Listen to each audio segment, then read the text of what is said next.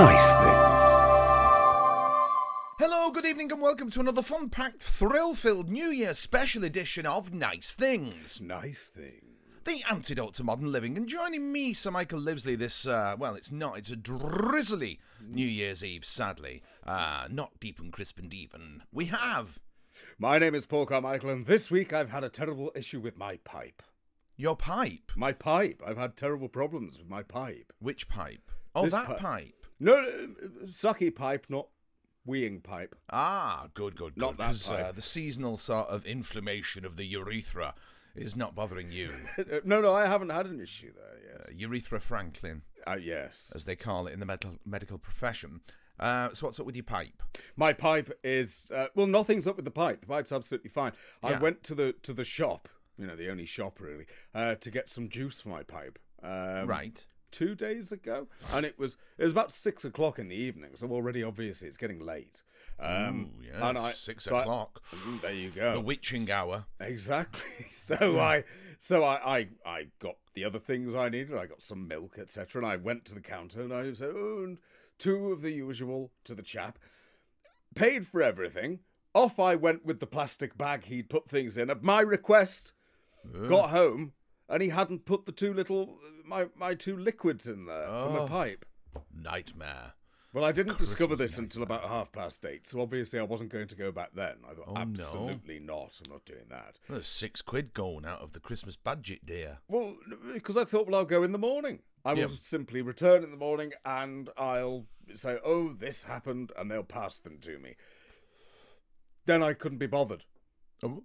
So what I've ended up doing is I've bought some cheap grapefruit flavoured thing, and it's absolutely abhorrent. It's disgusting. So I've emptied it out, got the dregs from all the little bottles I could find, and I managed to fill it up with proper stuff, but now it tastes of soap. Oh, no. Where did you get this grapefruit gear from? Supermarket. Ooh, never trust the supermarket.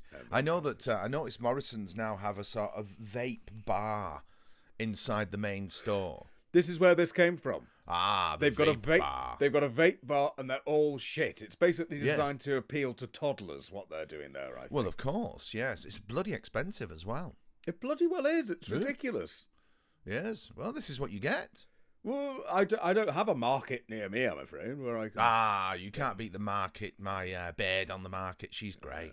Yeah, I've got a farmer's market, but that's not quite the same thing. I've got one of them as well. We've got everything here in Widnes, Thanos. Yes. Really? It's the Earl's Court of the North. Absolutely, yes. Yes. Anyway, so there we go. So, Christmas is done, dear, isn't it? Thank God. Oh. Thank God for that.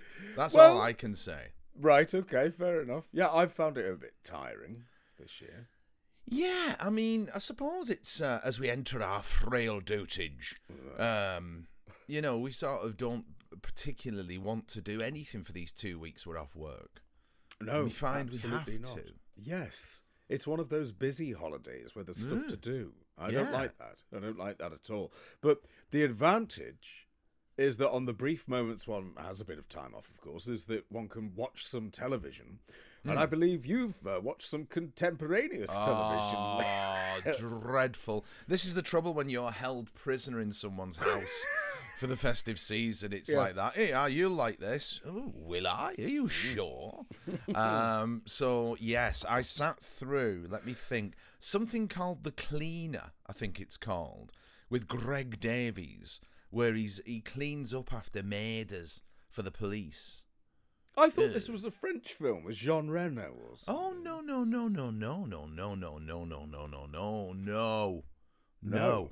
no. Greg he doesn't Davis. even drive a Renault. Oh, okay. So you've got Greg Davis. He's funny good. because he's tall, yes. He's very tall and he's very good. And to be quite honest with you, if anything is the saving grace of this, it's him. Because he can just make anything kind of semi-watchable. And it actually, in the end, it was okay. Let's just say that. Okay. It was all right. Okay. All right.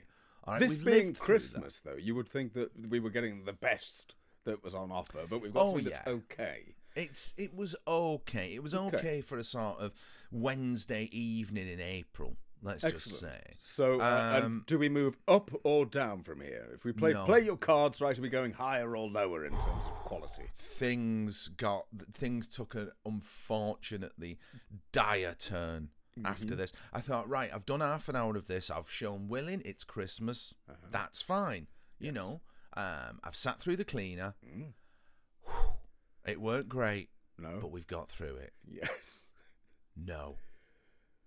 Absolutely not. The next festive treat I will love was a thing called Ghosts. So Ghosts is going into its 5th series. It's incredibly popular. It's incredibly bloody awful. Right. I believe that it's made by the people who made Horrible Histories. That's right, yeah, it is. And it is like just subpar CBBC crap. It's absolutely crap. Yeah, somebody said to me, you'll love this. And straight away I thought, no, in that case. Absolutely not before I watched it. You like Blackadder? Click. Yeah, absolutely not. No. So I did watch it once. And no, absolutely not. It was just appalling.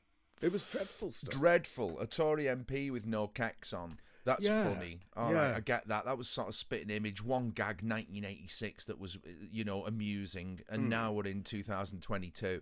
It's constant. He obviously died with no kecks on. Yes. It's like someone's taken Rent-A-Ghost, right, and completely made it unfunny. Well, and I'm talking like Series 7 of Rent-A-Ghost. Peak when it was just Sue Perkins sneezing. Absolutely. Not Sue Perkins. What's her bloody name?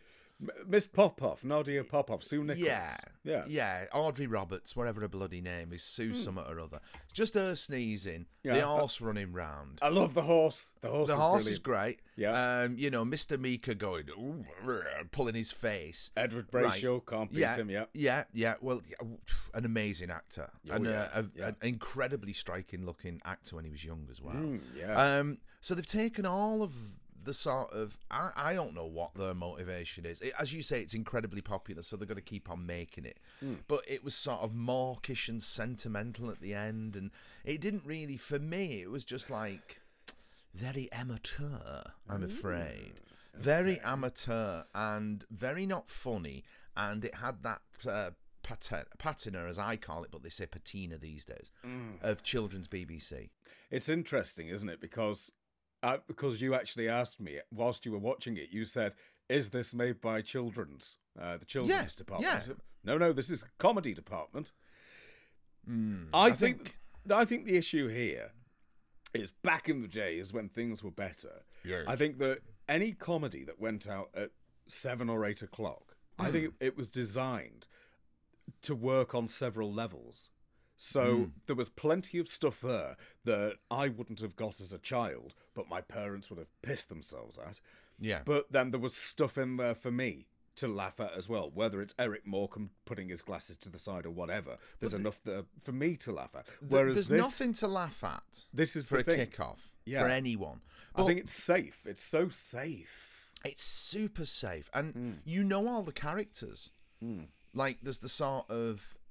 She reminded me, is it Mrs. Hudson in Upstairs, Downstairs? Yeah, Angela Baddeley, I think her name was. She played it very sort of like personal. And she just does that face. Yes. All the way through. Yeah. The woman. She's doing, that. She's doing Mrs. Hudson. And it's just like, right, okay. So there's that. There's the Tory MP with no kecks on. Yes. There's the scout leader with an arrow through his neck. Yeah. I think there's a Victorian actress or something like that. There's a caveman, Neolithic. Oh, the caveman! Get fucked! No, just no. All of it was just no. Right. You know what I mean? And like you say, everything's so safe and so nice. And Terry and June was safe and it was nice, but I don't know. It sort of worked for me. Well, it worked because of the joy of the opening titles always being a bit different, and you never knew whose chair would collapse. That was the first fun bit of Terry and June, with the opening titles. But then I think there was enough in there. Watching it back, as I did about 5 years ago, there's a fair amount of sauce in there that I wouldn't have got. There's saucy humour going on. Whereas I was just laughing at Terry Scott going everywhere. But how funny is that? That was enough. That was enough. How funny is Terry Scott just huffing and puffing? I love that photo. You know that photo where he stood by a bridge pointing and his car's stuck at the top, and it was one of those bridges that opened, and it was because he got completely pissed one night. He was driving his car and they were opening the bridge and he got right to the top and his car was teetering before he ran. Clear, I should get out. And he I've not seen that. Oh, it's a brilliant photo, and he's there pointing at his car on top of a bridge, doing a proper Terry Scott face. Oh, I will find that and send it to you. It's wonderful. I love Terry Scott. Love Terry Scott. I think there was a sort of an innate safety about being in the hands of Terry and June for half an hour. You just like, right, I'm all right here. Yeah. And if it was 45, 50 minutes at Christmas, all the better. Absolutely. You know, Terry Scott with tinsel. And absolutely. turkey. And Reginald Marsh. And Reginald Marsh, yeah. Were they Tom and Beatty, or was that another couple? It was Beatty. Now then, it was Beatty, but it wasn't Tom. You're thinking Tom and Barbara from The Good Life there. Right, so, yeah. But she was definitely... Malcolm and Beatty, that's it. Yeah. Yes. Was that Reginald Marsh and his wife? That was, yes, that was. Yeah. He was Malcolm, yeah. Oh, because wasn't there a sort of hierarchy with Reginald Marsh? Wasn't he Terry Scott's boss? That's right. He always played bosses. It's interesting, isn't it, Reginald Marsh? He's either playing workman and he's down on the ground of the factory floor getting his hands dirty, like in the Plane Makers. That's his role. And then in about 1973, 74, after that point, Reginald Marsh only plays the boss. Bit of a wide boy or something like that, but that's, you know, he suddenly makes that transition. If you look at IMDb, it's stunning. He's got all of these roles and you go, oh, northern, working class, good. Oh, now he's the boss. Yeah. Strange career trajectory. Well, he sort of ends up looking distinguished, doesn't he, round about that point? He gets those, as they call, wings in his... Oh, yes. He gets grey and he has a moustache as bushy as a walrus. But yeah, you knew where you were with the Terry and June at Christmas, or even a Never the Twain. Oh, yes. You know, once again, you're in safe hands. I mean, even that was just Windsor Davis in one corner and, you know... Donald Sinden and puffing. In the other. Perfect. That was it. I watched that for half an hour. Absolutely. There's a brilliant one. Have you seen that one where they have to guard the crib at the church? No, I don't. Because they've borrowed them the statues for it and the kind of mason and stuff like that. No, I haven't seen it, no. And they've got to guard them all night. And they're just in the church all night, the two of them. It's brilliant. And Windsor gets a takeaway curry. You know, and he's, I'm starving, I'm going to get a curry. Well, that's all that you need, isn't it? Windsor Davis. Eating a curry. Eating a curry, shouting, going purple. Carry On England is the best for the purple face. There is nothing better than Windsor Davis getting jolly cross. Nothing. So, absolutely. Well, Absolutely. I think I managed to avoid all contemporaneous television. You didn't even have a Count Magnus? No, I didn't, no. No, I read some reviews because I was going to watch it, and I will watch it. Yeah, but you said it wasn't favourably reviewed. It's not been favourably reviewed, so I've got it. I've got it on the box. It's recorded, and I will watch it. But it's like, if I'm going to do a ghost story for Christmas, then I'll let's pop over to Lawrence Gordon Clark and do it properly. I think. Did you watch Stigma? No, I didn't. I went for Lost Hearts. Yeah, it's a weird one, Lost Hearts, isn't it? Because the kid in it is a bit odd. With his fingernails. The kids are interesting because they're managing to not act and overact despite having no lines to say. No. Which I love. I mean, both of them are dreadful. Absolutely awful. But I love it for that. Have you watched The Ash Tree? No, I've not watched The Ash Tree. You've never seen The Ash Tree? Never seen that one. No. All right. The little... Oh, well, you'll see it. There's some little mad creatures that live in the ash tree. Really? Oh, yeah. And they are actually terrifying. Considering it's 1973. I'll have a look at that. The BBC visual effects guys did an incredible job with those little things. Oh, they were good though, weren't they? Oh, yeah. They were. The Ash Tree's brilliant. I may have a look at that tonight then, whilst pretending that I'm social, which I don't. On your phone? Yes. We'll just sit yes, you're going to a party, aren't you? You like parties. I don't You're a very like sociable parties. boy. I'm not. You'll get there and you'll be stood in the middle like Robert Stevens, just regaling everybody. No, I mean, if the party could come to me, but then the issue is it's in my house, and then of course you just want people to leave, which makes it Well, tricky. you've had enough visitors this year, dear. I can't be doing with it now, frankly. I need to be able to, walk around looking at camera 3 and that sort of thing. Did you not treat your house guest to your own personal interpretation of Christmas TV? No. Oh. No films were put on. Ah, what films? Logan's Run. Good film. Quite long. Is it? My memory is quite short. Well, it's over 80 minutes, and that's the cutoff. Right, okay. So, It's a get great to the film. 80-minute point, you go, wrap it up now. That's enough. Okay. Just do that. Right. And then Planet Terror, which Never is heard of that. interesting. It's released as part of a double bill with a Quentin Tarantino film about a car. Is it Death? Something? I can't remember. But Planet Terror is shot, so it looks like it's been shot on 8mm, and you're about 4 generations down from the original. So it does have the authentic look of an 80s, early 80s bit of shit. So that was Right. interesting, but it lasted about 2 hours. So Yes, that's quite long for you, dear. it's quite long. No, I think so. So, it's just more things to add to the list of absolutely not when it comes to television and films, including a recommendation I've had from Mr. Livesley, who says Taboo, which is 2017. Absolutely not. It's brilliant. No, it's not. It's brilliant. Tom Hardy is one of the most unique actors I think we've ever produced. He's brilliant. He's absolutely brilliant. I like Thomas Hardy. Yes, I know you do, but Tom Hardy is fantastic. Tom Hardy looks like a thug. Yes.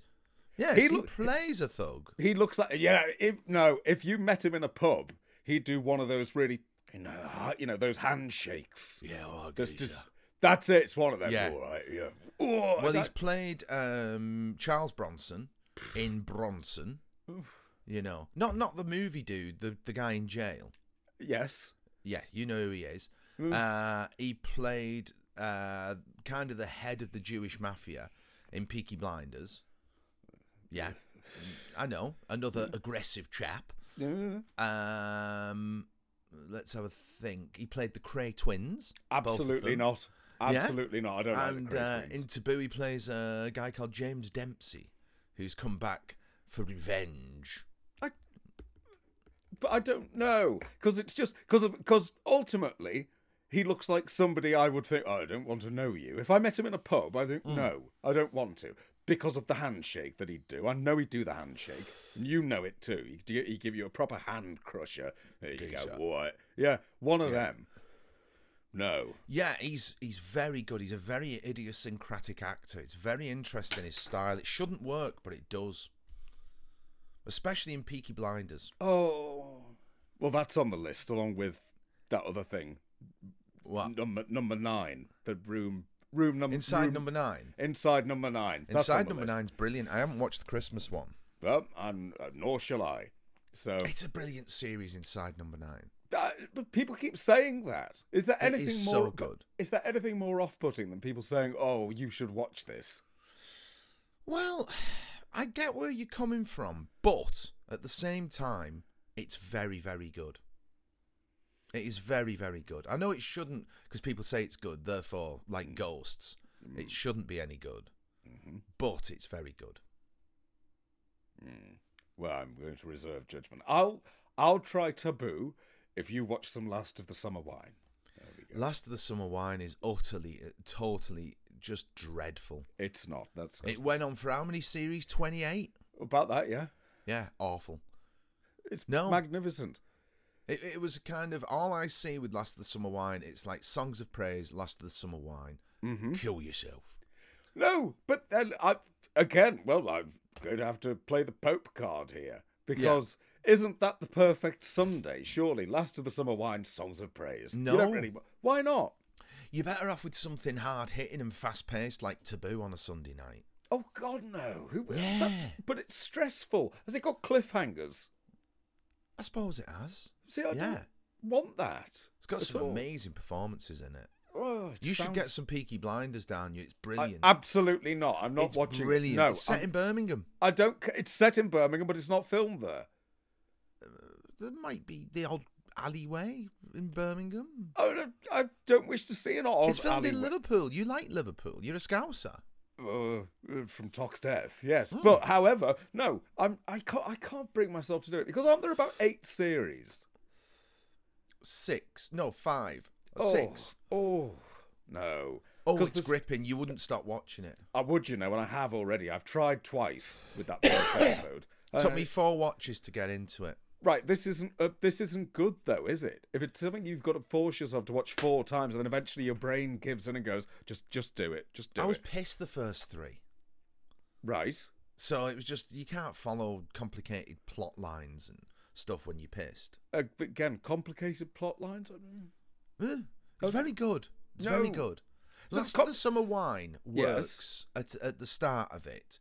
Right. When it is just the 3 blokes and Nora Batty and Wally and who's the dude in the cafe? Sam? Sid. Yeah. And it's a small world, and that works. But by the end of it, it's like got these massive casts. Well, that's because they kept dying. And I think for the last 2 years, Peter Sallis couldn't do anything. I think he was blind and deaf. So he'd sort of Okay. sit on set, sort of like looking from side to side. And then occasionally he'd just say one line, always as a cutaway. So you needed Burt Kwok. And that was Burt genius. Kwok was in it. Burt Kwok did about 6 years of Last of the Summer Wine. Oh, yeah. There you go. And Thora Hird was in it, and then there was that bloody Marina and Howard nonsense that went on and on and on and on and on. Yes. No. Oh, it's brilliant stuff. So you like all 28 series? I haven't watched all 28 series, but I could. I think that one of the standout seasons of that was the one where they brought in. Now let me try and remember when Brian Wilde Yeah. first left, Yes. and they brought in Michael Aldridge. Aldrich, whatever he's called. Michael Aldridge playing Seymour. Seymour. That was an interesting character. Yeah, he was a sort of eccentric professor type. Yeah, I thought that, but I don't think he stayed with it very long. I think, did he do 1 or 2 seasons? Oh no, I think he did about 3 or 4. Right, He okay. He did do a while, but then it's off he went. But And then then- it's always like Compo going down the road in a bath with wheels on or something. Hey, save us, Nora! Absolutely, but No. you're watching such a gifted actor in Bill Owen. You're watching someone who worked with Joan Littlewood. You're watching a socialist, clowning. That's pure clowning that he's giving you there. He's giving you his Grimaldi every week for free, apart from the license fee. But he's giving you that. That's a lovely 28 years, though. 28 years, absolutely. He died before it finished. I think he did He about got 22. bored. He was just like, that's enough of going down the hill in a bath shouting for Nora. Oh, no, it's wonderful. And Kathy Staff as Nora Batty. Wonderful Kathy Staff. I used to like his Matchbox. Oh, yes. I Did like that continue, that gag? That continued, absolutely. I Yeah. think it was stolen by Tarantino. He's got a few things like that in Pulp Fiction with a box being opened and you... Well, it's you're an not- old trope, isn't it? It's like Mannarin's wife. You never want to see Mannarin's wife. You always want to imagine what she looks absolutely. like. Absolutely. But I like to convince myself that Tarantino was inspired by Last of the Summer Wine. He may have been. I mean, he not was inspired impossible. by lots of sort of, British countercultural stuff. Have you seen Once Upon a Time in Hollywood? No. You really should. Oh. It is fantastic. Is it a film or a series? A film. It's only 2 hours, 20 odd, something like that, and it's a joy. It just breezes by. I mean, it feels like 7 episodes of Crossroads you're talking about there. It's great. You'd love it. I think. I love it. But naturally now, I don't want to watch it. Well, you're missing out on such a wonderful feast. Happy A to cultural listen. feast as well as a cinematic feast. Yeah, but there's so much lovely stuff already on the pile to watch. Go on then, what's on the pile to watch that you need to get through? On the well, I'll show you what's on the pile. Oh, lovely. Oh, yeah. Let's have a look. Is this new festive stuff? This is new festive stuff, and the thing Lovely. that really is demanding my attention, Yes. at least once a day, is No. yes. Now, absolutely. If I'm going to watch Peaky Blinder, then you should at least watch some of the original 1960s Batman. I've seen all the 1960s Batman. Bloody hell, that box is thick. Oh yeah, it is. How many episodes? 120. No. Is that how long it 120. went on for? Oh yeah, absolutely. 120 episodes of this. Wonderful stuff. But no, No. I'm well, when did you last watch it? Was it like me? Because I watched it, I think it was when TVAM were having all the trouble with strikes, and I think they ran some episodes of Batman on TVAM, and I remember watching it then. I think But- Channel 4 may have reshown it in the late 80s. Okay, so we're still talking. Maybe. We're talking over 30 years then, dear. I hate to tell you. I know, but it's... I don't know. It's worth a reappraisal. Look, I have issues with a lot of American television. Exactly. Because it's so earnest and because it wears its heart on its sleeve. Whereas this series gets its arse out on screen. It is so... I mean, it's just actors having a laugh going, how far can we push this? How much can we get away with here? That's what I love. You can tell that they were just having a lovely time. It's absurd. It's bollocks. It shares the same studios with Lost in Space, so you keep hearing the same sound effects. Oh, that's enough for me to watch, though. I just don't like superhero things. That's me. Nor do I. I think they're shit. I can't watch any of this Marvel rubbish. Apart from Joker. Well, I won't watch that, no. That's brilliant. No, but that's very serious, isn't it? Yes. This isn't. Batman in 1960s was not very serious. Is that what you're after? You after sort of chewing gum? It's not so much chewing gum. I don't like stressful television. So, like, when people go, oh, have you seen the new thing about the people whose kid gets kidnapped? It's on BBC One. It's really stressful. No, I wouldn't watch stuff like that. No, but is this Taboo sounds fairly edge of the seat. Taboo's smashing. Yeah, but edge of the seaty. It's quite slow and plodding, actually. It's set in 1814. But it's very good. Stephen Graham's very good in it. Do you like Stephen Graham? Right, I don't appear to have any time in the schedule to fit this programme in. I'm not watching. Why is that? Go on then. What's up with Stephen Graham? Nothing's up with Stephen Graham. Nothing's wrong with Stephen Graham. So he did that thing in a prison a while ago. Do you remember? Aren't they all in a prison that he does? Basically, yeah. And I Yes. don't like that sort of thing. I don't want to watch that. I'll watch Prison to Cell Block H because that's ladies in a prison shouting in Australian. They I are. like that's enjoyable. But if it's real things in a prison, I have issues watching Scum. Scum feels like something I have to watch occasionally, like Threads. I don't ever think, well, I think I'll watch Scum. It's like, oh God, I'm going to have to just refresh tell on you. Scum. So, Here's confession time. I'm not really keen on Scum. oh, Yeah. let's examine this. Why is this? Yeah, I'm not really keen on it. I don't know what it is. I think it's probably just too... It's a little bit too real, isn't it, Scum? It's a little bit too sort of... there's no chuckles in Scum. There aren't. And it's been kind of devalued by countless people doing bits of it for you. Yes, You know? absolutely. But it is... It's a landmark piece of telly that changed the law. Oh, for do you know example. what? I don't think I've seen the original BBC version. I've seen the film. Okay, yeah, the BBC version is far superior. Right, so I need to have a look at it. Is it Alan Plater, or have I got that wrong? Alan Clark. Alan Clark. Roy but- Minton, I think. but I always it- like that name. It's a lovely name, that. Yes. A nice name to see on the Yes. creds. But Yes. I think that when you've... It's a bit like Peter Watkins or, like I say, Threads or things like that. Yeah. Occasionally I feel like, oh, I'd better give it a watch. And It's not crap. It's brilliant. It's- It's brilliant. But it's I find intimidating. Yes. I that's think probably it's a good piece way of television. The sock with the snooker ball in. Yeah. the crack noise that makes is just... Yeah. Oh, no. And I've watched it with people over the years, you know, who think it's funny. All the violence in it. Oh, this bit, man, like the pool ball bit. Oh, it's hilarious, isn't it? You like that? Well, no. No, it's absolutely not. No. No, I don't. So like there's all that to it. There's all that history. It's like, I don't know about you, but I spent too many years, let's just say it was probably 18 months, 2 years, when you first left school, sort of hanging around with the rougher kind of boy who would watch Scum as if it was a comedy and then endlessly play Pink Floyd The Wall, the album. Oh, right, okay. The Wall. Do you like The Wall? I'm not a massive Pink Floyd fan.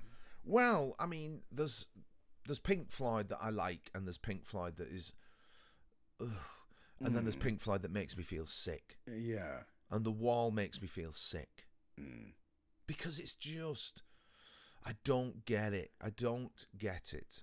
I mean, Roger Waters is obviously quite the genius. Yes. You know, you listen to, so for example, Pink Floyd I like, right? Dark Side of the Moon. Okay. Landmark album. Yes. And then if you listen to the lyrics of songs like Time that Roger Waters wrote, it's stunning. Stunning. What is it? Far across the something field, the clanging of the iron bell calls the faithful to their knees to listen to the slowly chanted spell or whatever. It's talking about going to church. I've totally misquoted that. But, I mean, lovely. But it's brilliant. It's brilliant. He is great on that. Okay. And then Live at Pompeii, fantastic. And then you get to something like The Wall where it's just like, oh, no. But would you say, is there a massive sort of shift musically in what they were doing, Yeah. Okay. Yeah, I would say so. But I mean, I'm not an aficionado. No. I think they were quite innovative, very innovative late 60s with Syd Barrett to sort of digest and reshape and refashion popular culture and make tracks like, you know, See Emily Play and Arnold Lane and things like that. Yeah. That were hits on their terms and really innovative. And then Syd Barrett goes and Dave Gilmour there's a little overlap there. And then they make things, you know, like Meddle, like Atom Heart Mother and, you know, like Dark Side and like Animals and Wish You Were Here and those albums. They've got this sort of, it's kind of, for me, the best of that sort of music is between 1970 and 1973. It's kind of like that period. Yes, we're the same. You know, you get the Yes album in 71, fantastic. 70, I think. I don't know. Then Wakeman joins in 71 and you get Fragile and you get Close to the Edge. You know, 3 in a row. Real humdingers. Oh, yeah. And then they do Tales from Topographic Oceans, which is just too long and drawn out. And they start to kind of then become as bloated and as soulless as what they're trying to change. All musical movements do that, don't they? Punk did that. It kind of become everything it despised. I think the risk is always if you suddenly go into the conceptual album, isn't it? Where you're in serious danger of disappearing up the hole in the middle. Yeah. Yeah. But there are some crackers there. Yeah, yeah. If you listen to Snow Goose by Camel or something like that. And there's some great bands out there like Hatfield and the North and Egg and that whole Canterbury sound. Yeah. The Civil Surface by Egg is a great album. Right. Okay. But, yeah, the Canterbury stuff, have you not delved into that? No, I've not. I mean, Pink Floyd-wise, I'm trying to think what I've got. I've got Dark Side of the Moon. I've got that on vinyl. That's beautiful. Yeah. I don't have The Wall. And I remember being a bit bored of it. I think it was the fact that it felt quite shouty and it was like trying to rile me up, and I thought, I don't want you to. Yeah. I don't want that from you, thank you. Just no. Do that meditative stuff that's all nice and floaty. Exactly. Lovely, but don't try and, if you go all political at me, then I will immediately take the contrary position because I'm like that. Yes. So, yeah. And it is very sort of, very shouty and very, polemic. Yes. And that's fine, but it's not for me. No. And certainly not sitting in rooms with the rougher kind of boy, smoking weed and sort of listening to it. And You know, it's a No. weird one. It's a weird one. Boys who've been through the Borstal system tend to like the wall. That's why they laugh at Scum. That's why they laugh at Scum, because There you it's go. just like, oh, here's a funny thing that happened when my mate got slashed. Yes, absolutely. I've got to go on, my mum says. You know, Yes. it's weird, isn't it, that interface that you have? Because you kind of, did you have this period whereby I didn't ever fit in at school, ever. So that's all right. You know, you find your niche and you plough it. You're just the funny one who does impressions of the teachers and does your thing, and you kind of tolerate it and you're not beaten up. That's all right. Yeah, You get to that point where you're not beaten up, and you fall into your natural groove. Then you kind of leave school and sort of you're into music or whatever it may be, and the kids who were all right in school, they've got their lives mapped out a little bit, haven't they? Yes. Whereas if you like me and you like, oh well, school's ended, and in hindsight, I was drifting. Do you know what I mean? Yeah. Totally drifting. I wasn't one of them kids whose lives were mapped out for them, sadly. So you drift into the wrong company.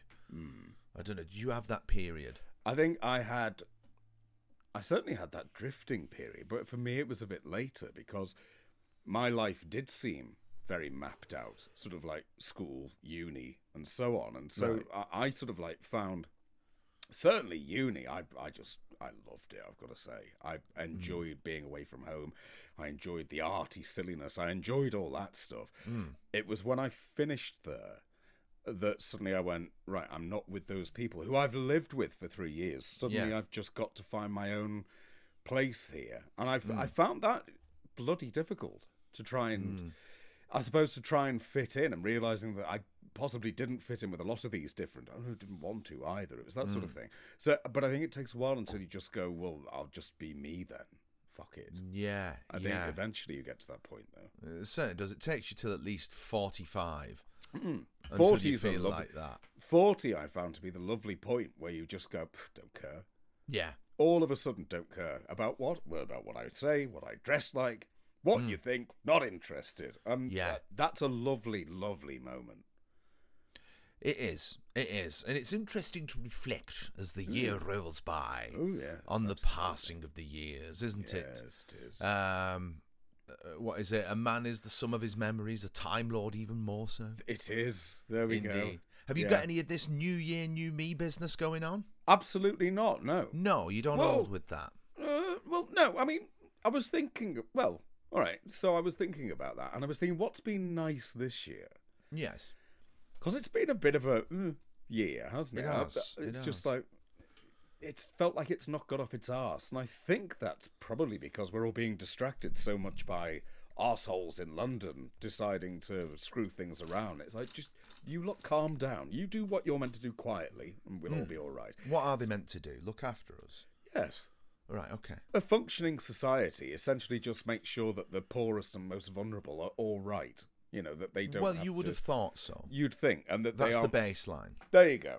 Well, rather than a society where people are doing the old heat or eat game show, you know, that's, and I think that everything's been a bit distracted by the pure shit show of Whitehall this year. And also, I suppose what you're touching on there is simple survival for some people. Absolutely, is now jeopardy, isn't it? You know, I think it's appalling that as we go into 2023, that's the case. You know, we're a month or so away from people really seeing the impact of those heating bills. But when this quarter's done with, well, apparently gas is now, the wholesale price of gas is now back to what it was before the stuff in all Ukraine. This shit. It is. So, all right, then, okay, let's lower the prices. Should we lower the price? We're not doing that. Why aren't we doing that bit? We're going to keep them here. I think now we're in a world, though, aren't we, where... Do you remember how when Major went, I think it was when Major went, that they become so sort of weighed down with corruption and cronyism and all the other business, because like all administrations, they become ossified, don't they? And I think that, what was it, 18 years we'd had of that kind of slab of Tory rule. Yes. And then that ended, and it was kind of like, it ended, at least the perception within the media was, it ended because it sort of collapsed under its own weight of corruption and of self-interest, and it just become that thing. And then we were conned that it was all going to change, things can only get better, yada yada. But now, I think that had we had the level of corruption, for example, Matt Hancock's pub landlord neighbour, didn't he switch to making PPE and made millions? All of a sudden, yes, it did turn out that he was able to produce all the PPE that we needed. And then, strangely enough, it didn't work. Yeah. And then you use a sort of, I'm a celebrity, and suddenly Matt Hancock's rehabilitated. He's all right. Yes. And all that business, right? Yeah. Right, okay, so that's swept under the rug. Then you've got this bra tycoon woman, Michelle Mone, is it? Mone, yes. Hasn't she made a shit ton of money off of all this? She's made a shit ton of money. Now, I think it's something like she was involved in the setting up of a PPE company, which saw an opportunity. They're saying she didn't see anything from it at all. Exactly. You've got that, right? Yeah. And you've got this Dido Harding, is it? Who made, was it 36 billion off an Excel spreadsheet? The old test and trace lady. That didn't work. It didn't work at all. So, all right. And they're just the big ones, aren't they? So, that level of corruption in mid-90s, I think, would have been under greater scrutiny. Oh, yeah. And I think the public are just fatigued by it. I think they would just, look, this is the way it is. It's almost like Soviet Russia, isn't it? This is the way it is. We have to struggle, and we kind of, at the same time, we're happy to consume this glitzy celebrity world in which anything goes. No, absolutely. There's no culpability at all now. No accountability. No, none at all.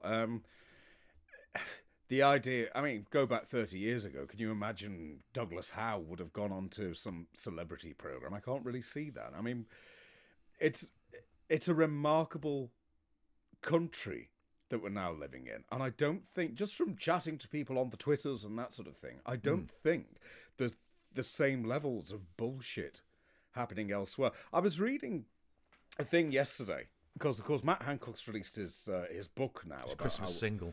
Yes, about how wonderful he is. Has he? Oh, yeah, and the assumption was, off the back of I'm a Celeb, this book would sell brilliantly, and it hasn't at all. But within the book, one of the things that he says he's most proud of from when he's health sec is the Nightingale hospitals. Now, there were 7 Nightingale hospitals set up. 3 of those didn't see a single COVID patient. Not one COVID patient went to 3 of them, so we take that off. So we're left with 4. And between the 4 of them, they saw a total of 276 people. Now, this is surely just a colossal waste of cash that did ultimately nothing. Yeah, it's so strange. And no one gives a shit. No. No one gives a shit. Nobody cares, is it? Nobody cares because, like I say, they're fatigued. They're not only fatigued by the level and the amount of it. It just seems like, I think that's it, isn't it? We're kind of buried under the weight of it. We are the ones buried, not those that should be held accountable. No, absolutely. Absolutely. But, I mean, in terms of the question that you were asking, though, about, I mean, for next year, in terms of sort of like, what am I thinking of for that? What I've loved this year, dear, is actually just dipping my toe back into the old freelance just a bit and going, ooh. The water feels nice. So I think more of that, definitely more of that is what's needed for me now. Just a bit of that. Bit of that's going to be very welcome. A buffet of creative challenge. That'd be nice, wouldn't it? I think that's what's needed. What about you? What's hope for 23? Ooh, 23 is already lining up to be quite busy, which is nice. A buffet of creative challenge. So aside from the obvious things like the big show in London, March 23rd, Union Chapel, Islington, get your asses down there. Aside from that, this tour of this play, but I want to write a book. That's my ambition for this year. A slim volume. Yeah. Nothing too taxing. No. For the reader or the writer. Quite importantly. And that's what I'm looking forward to, because I find that when I write, the world melts away. It just totally melts away.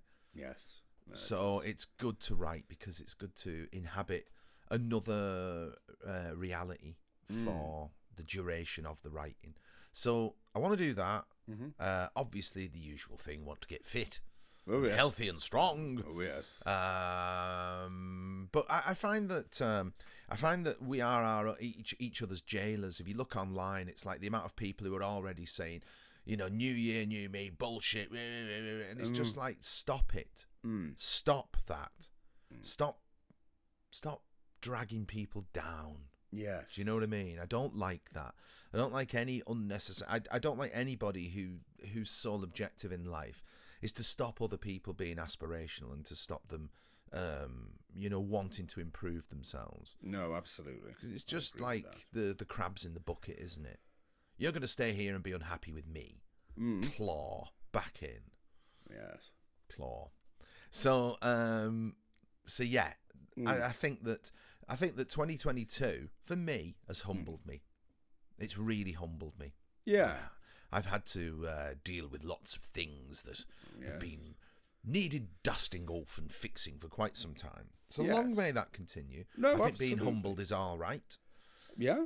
And I'd like to become more patient as the year moves on. Do you think you'll manage that one?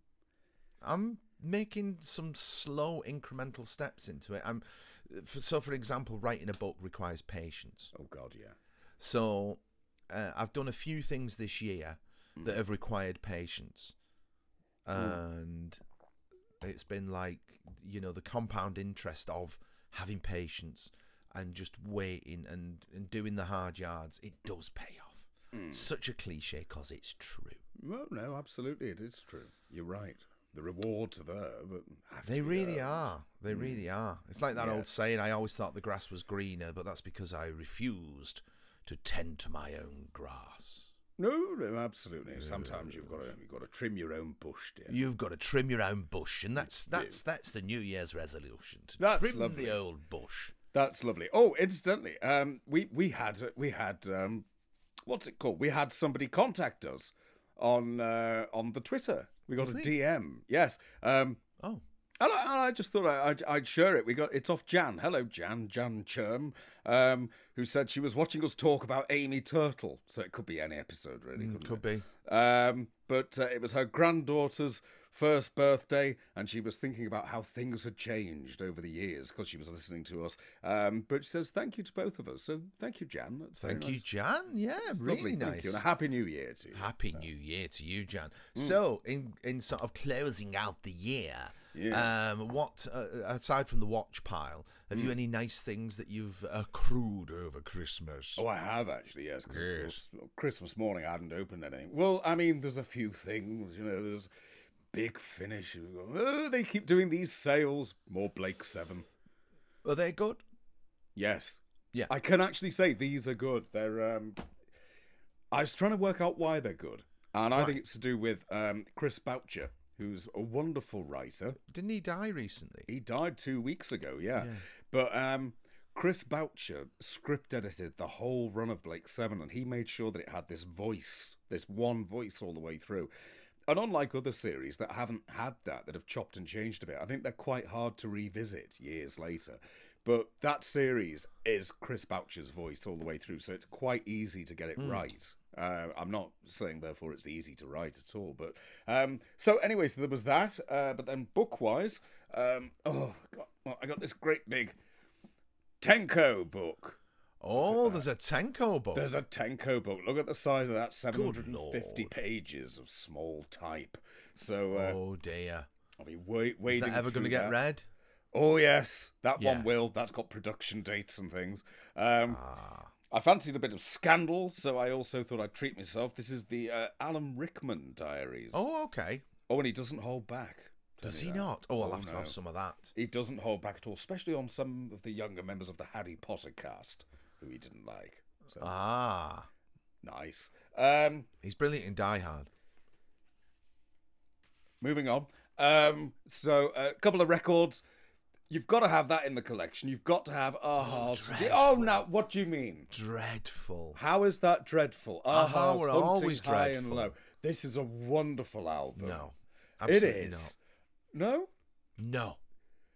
No. But it's not got that cheap mid-80s synthesized drum machine stuff Is it going not? on. It's produced well, I think. That's the Okay. difference. It's not Stock Aitken and Waterman, hopefully. It's a long time since I've listened to it, and I haven't managed yet. But I also got myself this. Now, this is a lovely album. This is by Caroline Eek. It's Okay. a wonderful name. She plays the theremin. Oh, okay. Yeah, so it's a record of theremin music, but you've got her version of Claire de Lune, for example, which is lovely. An hour of theremin? An hour of theremin. Oh, I know. It with a full orchestra. It's just like a theremin concert. She did the proms. She had a prom this year, as I recall. And the album's called Thetis 2086, and I like that because of the HMS Thetis. You know, the old sub that went nose down years ago. Okay. So, and I was in a play about it. So as soon as I saw the word fetus, I thought, we'll grab that. Okay. There you go. So there's plenty of nice things to keep me going for a couple of months. But Yes, like you, I'm working my way through the Robert Stevens. Yes, we have him right here. Yes. I'm Robert Stevens, Knight Errant, available for 62 pence on Amazon For the hardback. for the hardback in lovely condition. Oh, it's perfect condition. And I was going to say it's a relatively recent book, but 1995. No. So, I mean, I'm up Quite to chapter 15. One sitting, I've done 151 pages. It was tremendous. It is tremendous. It's Yes. great. Very honest. Very joyous. And it's just wonderful. It breezes through. There's none of this. I tried to read, and I love Graham McCann's writing, but I tried to read the Frankie Howard bio, and like you're 50 pages in, and he's still putting on little shows with his sister in the garden for the kids. It's just like, oh, come on, mate. I mean, fair enough, I understand it. By I think page 20 of that, you know, Robert Stevens is up working with Jeremy Brett in Manchester. Yes. He doesn't hold back. He gets through it at a phenomenal He pace. does. He's Wonderfully very honest about his parents. Yes. His family he's just very honest, full stop. I even the introduction I thought was very well written. Oh, it's very good. And I love the way it talks about how occasionally he'd go into productions, but if he wasn't told how to do it, if the director wasn't on it, then, as any actor would, he played an awful lot. And you got theatrical performances, which didn't fit within the production at all. But if you didn't tell him not to, then why shouldn't he? Yeah, I mean, it's very interesting. It's an incredibly interesting book. It's I think it's one of those, because there's all those stories of kids who were born around about the 30s, 40s, and it's a very different trajectory for them as actors, because you know they do get scholarships and they do manage to go to the nice theatre schools. I love how he talks about the education, the acting education. He went up to Bradford. Can't remember the lady's name who ran the school, and he's just like, you know, we did 2 years. 2 years is quite enough. You know. No, and he was on about meeting up with Russian actors who were over, who'd done 5 years with Stanislavski, who just told him, you know, get an actor proposed and throw it out the window. And the way he talks about Brechtian productions, he's never seen one that works. Yes. Never seen one that works, because nobody's on the same page. And English actors don't understand the alienation effect and stuff like that. It's a very, very good book. If you're an actor, it's a very good book, because the way in which he kind of, you know, says the quiet bit out loud, such as that Brechtian production, he's never seen one that works, and I've not, to be quite honest with you. And about the method as well. And he's sort of more aligned with me from an acting point of view. Yeah. You can't, well, he doesn't state this, but my belief is you can't teach it. You can't teach it. There's got to be that capacity existing within the student who can believe in this conceit that we set up and get on stage and do. And that's it. It's the belief, isn't it? It's that ability to, if you can't disconnect, if you can't detach from reality and just step into this fantasy world and inhabit fully, you can't do anything with that. It always, for me, it comes back to, you know, Elizabeth Sladen, whose thing was always, you know, the monsters in Doctor Who may look a bit shit, but if I don't believe in them, why would the kids believe in them? Did you see Maggie Philbin's tweet this week? I did see Maggie Philbin's tweet this week. I thought you would have seen that. Oh, yes. She used to be Sladen's double for driving. Yes, I like that. It's crazy. And then, but what's lovely, of course, with it being the internet, is people immediately go onto it and they're trying to work out filming they did dates work it and out. Yeah, it was a Granada production of a comedy, I think. I can't remember. She says that Ronnie Corbett was doing something, and that dates it quite precisely. So it must have been something involving the BBC. Yes. Or maybe she was doing that job the next week. But Robert Stevens' book is most definitely, you know, the honesty with which he talks about all his affairs and his drinking, and the honesty that in which he discusses other people's proclivities. It's really surprised me. Yes. Really surprised me that the lawyers passed that as safe. I suppose everyone was virtually dead. But the stuff he says about Maggie Smith is very honest. And I suppose that having been Mr. Maggie Smith, and he felt that he could do that, which is, even that is fascinating. You see Maggie Smith now. Good God, you were with that man. Then he went off with her from the Rocky Horror Picture Show. And it's a staggeringly good story. And Lady Antonia Fraser. He has a ding-dong with her in it. And Margaret Leighton. Loads. He was a prodigious shagger. Well, it's quite as something. Tom might say. So you had Antonia Fraser was at it with Harold Pinter. Yes. And that's who she left Robert Stevens for, which thus broke up the relationship that Pinter had with not only his wife, but he was also having a bit on the side with Joan Bakewell for a number of years. Olivier was having tons of affairs whilst with Joan Plowright. Oh, yeah. That he discusses, you know, quite cavalier. You know, and it's what's interesting in there is, like, you know, he mentions Chris Downs an awful lot. Yes. Who's sort of his dresser and other things. And how, you know, it's kind of like who knew what. You know, and he had an affair with Judith Stott, Dave Allen's first wife. I mean, he's just constant. Yes. Constant, you know. Absolutely. But he just breezes through it. There doesn't seem any kind of acrimony in any of it. There's that lovely John LeMage quality. Yeah. Oh, this happened. Yeah. Which I love. But you know what I found really interesting is looking at Stevens as a performer and Brett as a performer. They are very much cut from the same cloth. Oh, yeah. You know, and you can see why they both played Holmes. I think, you know, they've both got that capacity for playing that role. But I think that stylistically, in terms of the voice, I think there's an awful lot of similarities going on with the way that they play the text. Yeah. You know, they've clearly sat down and worked the text and read it out loud, and every single sentence they've tried altering the intonation ever so slightly till they've arrived at something that's perfect. Nothing's ever said. Well, the Sherlock Holmes sent him mad the way Billy Wilder worked. Billy Wilder said to them, you know, he said, film's cheap. We'll just shoot and shoot and shoot and shoot and shoot till I get it right. And they do scenes 29 times. Him and Colin Blakely. Colin Blakely comes out of the book very well. You know, that whole period at the National with Olivier. That company, the names are just astounding. And I watched this week that 1983 production of Lear, the Granada TV one. Yes. You know, and in that, Jeremy Kemp and Robert Lang. Oh, Robert Lang is wonderful. Fucking hell. And Robert Lang's involved in that National. There's a lot of national faces in that 1983 production. Yeah. Oh, my God. Diana Rigg is in it as Reagan. Dorothy Tootin as Goneril. Robert Lindsay.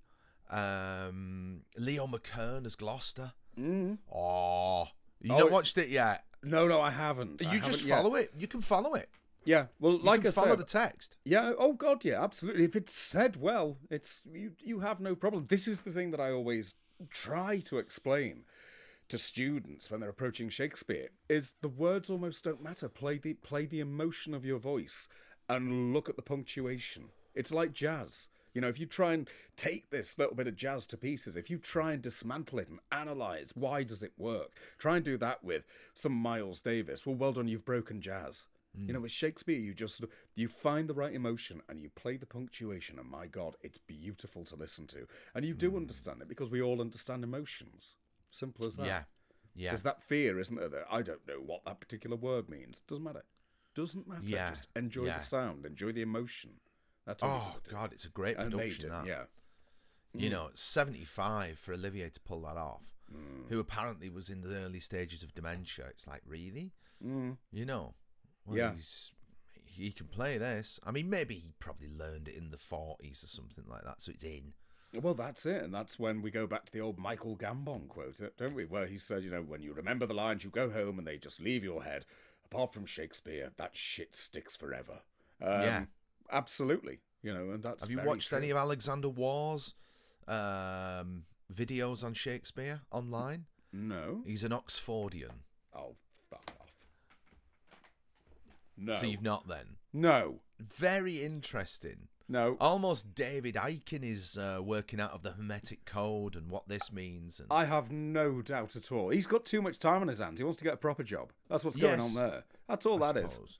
Ridiculous. But then, you know, I'm sure he's not short of a few quid, Mr. Waugh. Well, I'm sure he's not. And clearly he's a creative person. So write a book. He has? No, but not about your arse theories of just nonsense. Write an actual book. Write a story. If you're capable of coming up with this horse shit, write a book.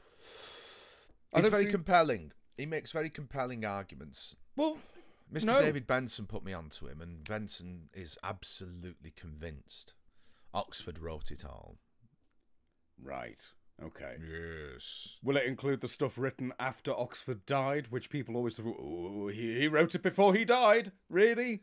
He was writing things in advance to leave after he died. Bullshit. So, anyway, back to Lear. So Right. I noticed another two lines that Viv had nicked in Sir Henry at Rawlinson End. Go on. So, I should have brought my little notepad up, shouldn't I, Mother? Should have brought up my notepad. The one I recall, you can tell me if I'm right on this, if I'm remembering right. Go on. It's, do not bandy looks with me, you rascal. Yes. Yeah, so that's Lear as well, is it? That is, Yes, absolutely. yeah, and that one made me sit up and go, oh, Yeah. because we've got Vile Jelly already. Yes, that's when he's shouting at Oswald, isn't it? Yeah, Yes. And what was the other one I noticed? There was a fresh one that I noticed, but no more of that. Yes. But no more of that. Yes. And the way in which it's said. And so it's kind of, most definitely now, I know that Gormenghast is a massive influence on Rawlinson End, 100%. I mean, there's some surviving fragments of a concept piece he did with Steve Winwood on Gormenghast. Boy in Darkness being because it's one of the books of Gormenghast. And that's the track that's extant. So I know he was into Gormenghast, but I know from Andy Frizzell, that's how they met. Andy Frizzell was doing a production of Lear at the Bloomsbury, and Viv came to see it, and he was just like, the best production of Lear I've ever seen. And that's how Andy ended up working with Viv. But I'd say Sir Henry is very much that sort of impotent, aged ruler, you know, at Rawlinson End that Lear is. Yeah. Well, I mean, Lear's the most fascinating play of Shakespeare because you've got to play it honestly. You know, it's that lovely thing. It's the declension of character that you've got going on there, and it's Alzheimer's. It's Alzheimer's until at the end, it's losing the capacity to swallow comes into play. Oh, that's beautiful, and that final speech that he gives while he's there holding his daughter's body, and she's got the rope around her neck because she's being hanged. Oh, it's beautiful. It's beautiful stuff to play, you know, that stuff. I mean, Lear God, Lear is the most difficult bloody thing I've ever done. I'm going to light a cigar whilst we discuss this. Hark. I think that, but it's a beautiful thing to play, but there's a reality to it that I think you don't get in a lot of other Shakespeare's. I mean, within Hamlet, you've got the whole thing with the ghost, and it's quite outlandish in some ways. Whereas Lear is simply a poor old sod who's losing his marbles, you know, and that's lovely. And the stuff, Teddy, the stuff that's lovely, of course, to play is the whole thing with the storm. The storm sequence is just. Isn't there a scene? There is a scene in The Dresser where Edward Fox and them have to get on the weather machine and make all the noise. He wants more thunder, doesn't he? Oh yes, yeah, absolutely. That's lovely. I did it with. It was in Smock Alley in Dublin, and it's got these two archways built into the structure. So I'm there giving it the whole, blow wind, crack your cheeks, and all that. And my two daughters appear lit in the archways behind, with watering cans, and from that moment, wherever I went on the stage, I was just being actually rained on, and it was bloody cold, I've got to say, which probably helped. But oh God, I love that play. I love that play. That's a play that you can revisit time and time and time again, and you find new meanings. And I think you find new meanings the older that you get. The more bitsy you understand. You're right there, dear. Yes. Drop your cigar. So you understand more as you get older. Certainly. I think the scene that's very sort of it's obviously unnerving, but the one that's very metaphorical is when they put Gloucester's eyes out. It is. That is the sort of the whole thing about being unwilling to see that which you most need to see. Exactly. And it's always, I take that as being a mark of the theatre company when I go and see that being done. Some theatre companies like to take it right upstage. They like to hide it away from the audience and then block each other with their bodies when they're doing it so that they can just get the prop out their pocket. I hate that. Because, of course, we're talking about, 1606, you are talking about a time when executions would be happening. You had that amazing... Where was it they had the gibbet that could hang, was it 24 people at once? The Tyburn Cross. That's it, yeah. So you've got that sort of thing all around you. I don't think that Shakespeare would have been, take it upstage, hide it. You've got to bring that stuff down to the audience. It's visceral, it's horrible. Isn't Oranges and Lemons all about the hangings at Tyburn? Oh, I didn't know that. Because the church they used to walk down from was the St. Sepulchre. Which is now St. Clement's, I think. I could be wrong. St. Clement Danes, yeah. I used to do that walk quite a lot down Bayswater Road to Oxford Road, Oxford Street. And there's so much along there. You got the site of the Tyburn Cross by Marble Arch. And there's we are soaking in the warm bath of history. No, absolutely, dear. Yes. Interesting stuff. It is, and I advise all the violence is out of shot, by the way, in the 1983 one. Okay. All of it, which surprised me. That does surprise me, actually. Yeah. But the violence that's there is so horrific that if you're going to show it, and you're going to show it well, then you're probably going to make something that for 1983 they would have cut before broadcast. Maybe. Because it's horrific what happens. So, yeah. Great production, though. Someone wants an introduction to Lear. Watch absolutely. The Master. Oh, yeah. So I'm sure that we can put a link to that somewhere. Yeah, it's all on YouTube. It's all on YouTube. Yeah.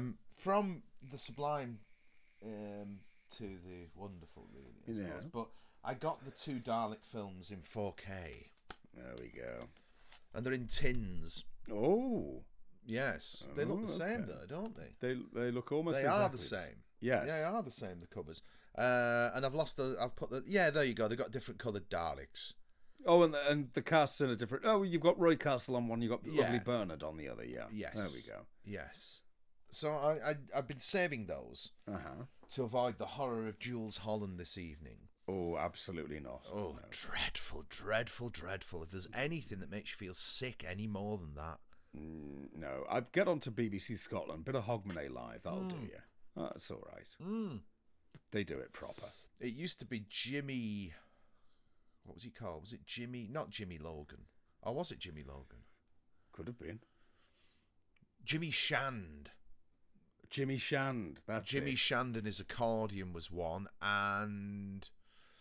who's the bloody guy? Ricky Fulton. Ricky Fulton. That's what I'm trying to remember. Scotch and Rye. Yeah. Scotch and Rye, yeah. The Reverend... I Am Jolly. I Am Jolly, that's it. Right. Yes. Ah, brilliant stuff. I might have some that's- Scotch and rye. I've got the best of. Oh, there we are. Have a bit of Scotch and rye. That'll do you. That's Yeah. nice. Yeah. Scottish comedy is an interesting one. I'm guessing you've never seen Still Game. No, I have. Absolutely. Oh, have you? Oh, yes. I love Oh, Still yeah. Game.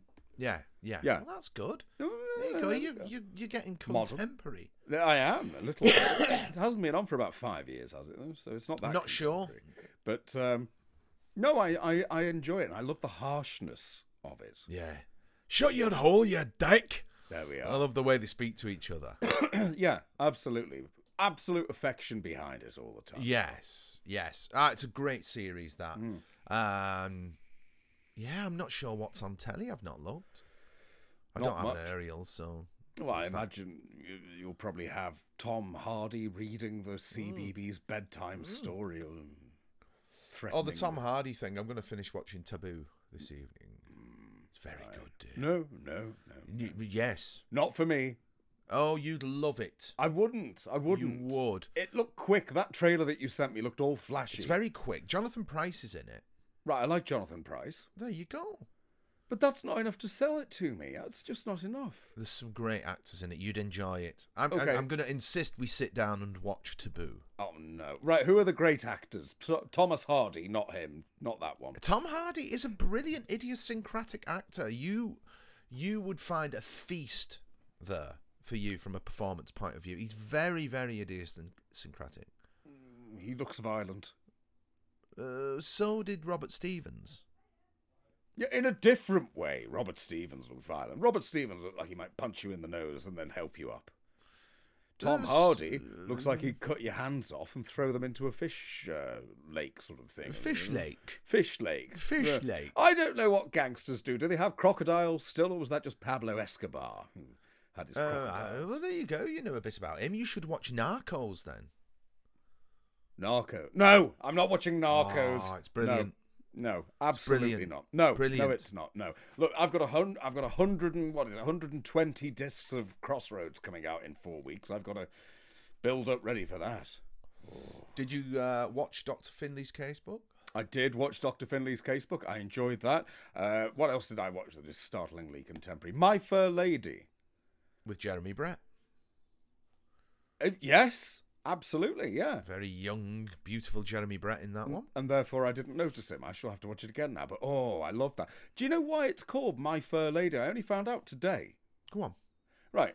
Because, of course, you think fair lady, lovely. It's not just that at all. It's a beautiful use of language here. Because my fur is how Eliza pronounces Mayfair. Ah, yeah, I've heard that before. Isn't that lovely? Yeah. That's Yeah. wonderful, that. Yeah. So, yes, so I enjoyed watching that. And I enjoyed a bit of Dr. Finley's casebook. What happened in that? A chap's there's a chap who's got something wrong with his lungs, and it means his winky doesn't work. So the episode is called "Unfit to Marry," and basically it was Dr. Finley going up to this man's fiance who worked in a hairdresser's, explaining why she couldn't get married to him after all, and in the end she decided not to. Because his winky didn't work. Because his winky didn't work. This is cutting edge stuff for 1967, dear. Oh, they didn't really say anything about it. It was all nods and winks, but that was enjoyable. May I recommend you get a lodger in if you wish to get pregnant? That sort of thing. This is the sort of thing, yes. So yeah, that was highly enjoyable. And what I love about it is they used to shoot half of them down in London and half of them at BBC Scotland, and they divide between the studios. And when they were shooting up at BBC Scotland, of course, all the actors were sourced from there, so you've got authentic Scots accents. When they shoot them down at TV Centre, it's just anyone who's prepared to roll their R's a bit and do a little thing where their inflections constantly going up like they've got hiccups. It's got some of the worst Scottish accents ever, and also some of the best and most authentic. I love it for that. And this was a London episode, so the accents were dreadful. Oh, lovely. The accents aren't great in Peaky Blinders, I have to say. I wouldn't have assumed they would have been. No, they're not. Because you know the Brummy one, for some reason, actors struggle with that. I don't understand why. I think it's a difficult one to do without sounding as though you are trying to be comedic. I know what you mean. It sort of it lends itself to that kind of ridicule, doesn't it? That's it. You know, you it's like sound the old stupid joke. and depressed. Also, And well, you- no, yeah, that's the stereotype, isn't it? I should say. yeah. Whereas someone like Paddy Considine and Shane Meadows, they've kind of made that Midlands accent much more cool, haven't they? You know, Yeah, they have. It's kind of like that. It moves much faster. So the Brummie one, I tell you, I was astonished when I first heard Timothy Spall speak, because I totally and utterly believed he was a Brummie. Oh, he's got but his skill for accents is remarkable, isn't it? He absorbs character. I think that's why he works with Mike Leigh. You know, Yeah. it's that ability to just become a character through that process. I don't know if I could do that with Mike Leigh. I think I'd get a bit cross and say, "Can you just give me a script?" I could. I'd love that opportunity, Mike. If you're listening, I'd love that opportunity. Yeah, Mike, tell if you you'd was like a writer, then yes, go on. In Our Vida's Aim was Pat Roach, Bomber. Which one's that? Hang on, because I'm not the au big fait. wrestler guy, the ginger one. No, Not the skinny chap who died, no, Gary Alton. No. He was. and the other one's he was a cockney. and the other one's the dwarf. You mean Mogsai, I the don't- Scouse one? No. Chris Furbank. No. Little one used to be married to. He's just that. Tim Healy. That's it. The The ladies' dresser. dwarf one. Well, isn't he? Is he not? No, man, he's kind of squat. He's kind of muscular and all that. I thought he was a dwarf. No. He's dwarfish, Oh, okay. isn't he? He's kind of one of those really hardy, stocky, small blokes that they breed up in the northeast. He looks proper. I'll tell you, turned up at the end of The Cleaner. Yeah. James Bolam. Good lord. No, Good he very lord. rarely does anything these days. Yeah, Too I wonder if cross. his daughter's involved with the production. Didn't his daughter's production company do that Grandpa in Your Pocket or whatever? Oh, yeah, that rings a bell. Yeah. Yes, I think so. No. Oh, that would explain it. 'Cause Yeah. It doesn't do an awful lot these days. No, he's only in at the last knockings, a spit and a cough. Oh, well, there we are then. Yes. Well, I think we've exhausted the seasonal fun. I mean, is there anything we haven't discussed? I had a dream last night involving Stanley Johnson. Stanley Johnson, as in Boris Johnson's dad. Go yeah. on, do explain. We were talking about the show in March at the Union Chapel, if you want to go. And how I was talking him into coming along.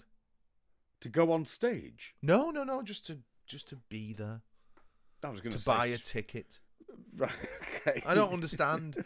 I don't No. understand. If you were wanting to put him on stage, I mean, I'd hate every moment, but I could see the benefit. Yes, maybe. But just having him in the audience. I don't understand either. It was one of those dreams. It was a dream where I was selling tickets all the way through to various celebrities. That means the show's incoming, doesn't it? So I must admit it has already begun to sort of prey upon the cerebellum. Yeah, It's just it's like, just a oh little. shit. Less than 3 months and we've set ourselves up to do this big show in London. Oh dear. It'll be fabulous. Well, let's hope so. We'll make it magnificent. Yes, well, yes, it Yes, will be. I know it course will it be, will be. because, but we better get cracking. Well, we is should. all I've really. got to say. The journey That's is all I've got to terrifying, but the end result is always Oh, the worth it. destination is glory, Lovely. gloriana. Yes. So Yeah. there we go. No, So I there's think that. I think that's it, isn't it? Yeah. Well, you've got your cigar. I'm going to make some dim sum. Nice. All's good. Well, then remains nothing else to say other than Happy New Year to all of you at home. We hope you all have a happy, peaceful, and prosperous 2023. And until the next time. Goodbye. Oh, and Happy New Year to you, Paul. Oh, and Happy New Year to you as well, dear. Yes. Well, And until the next time. Yes. Bye-bye. Bye-bye.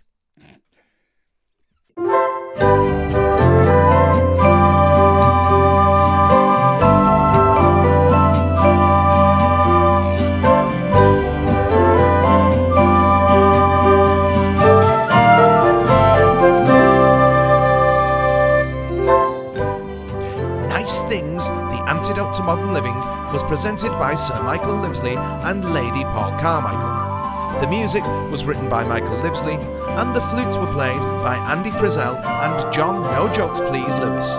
Nice Things is a Guilty Dog production.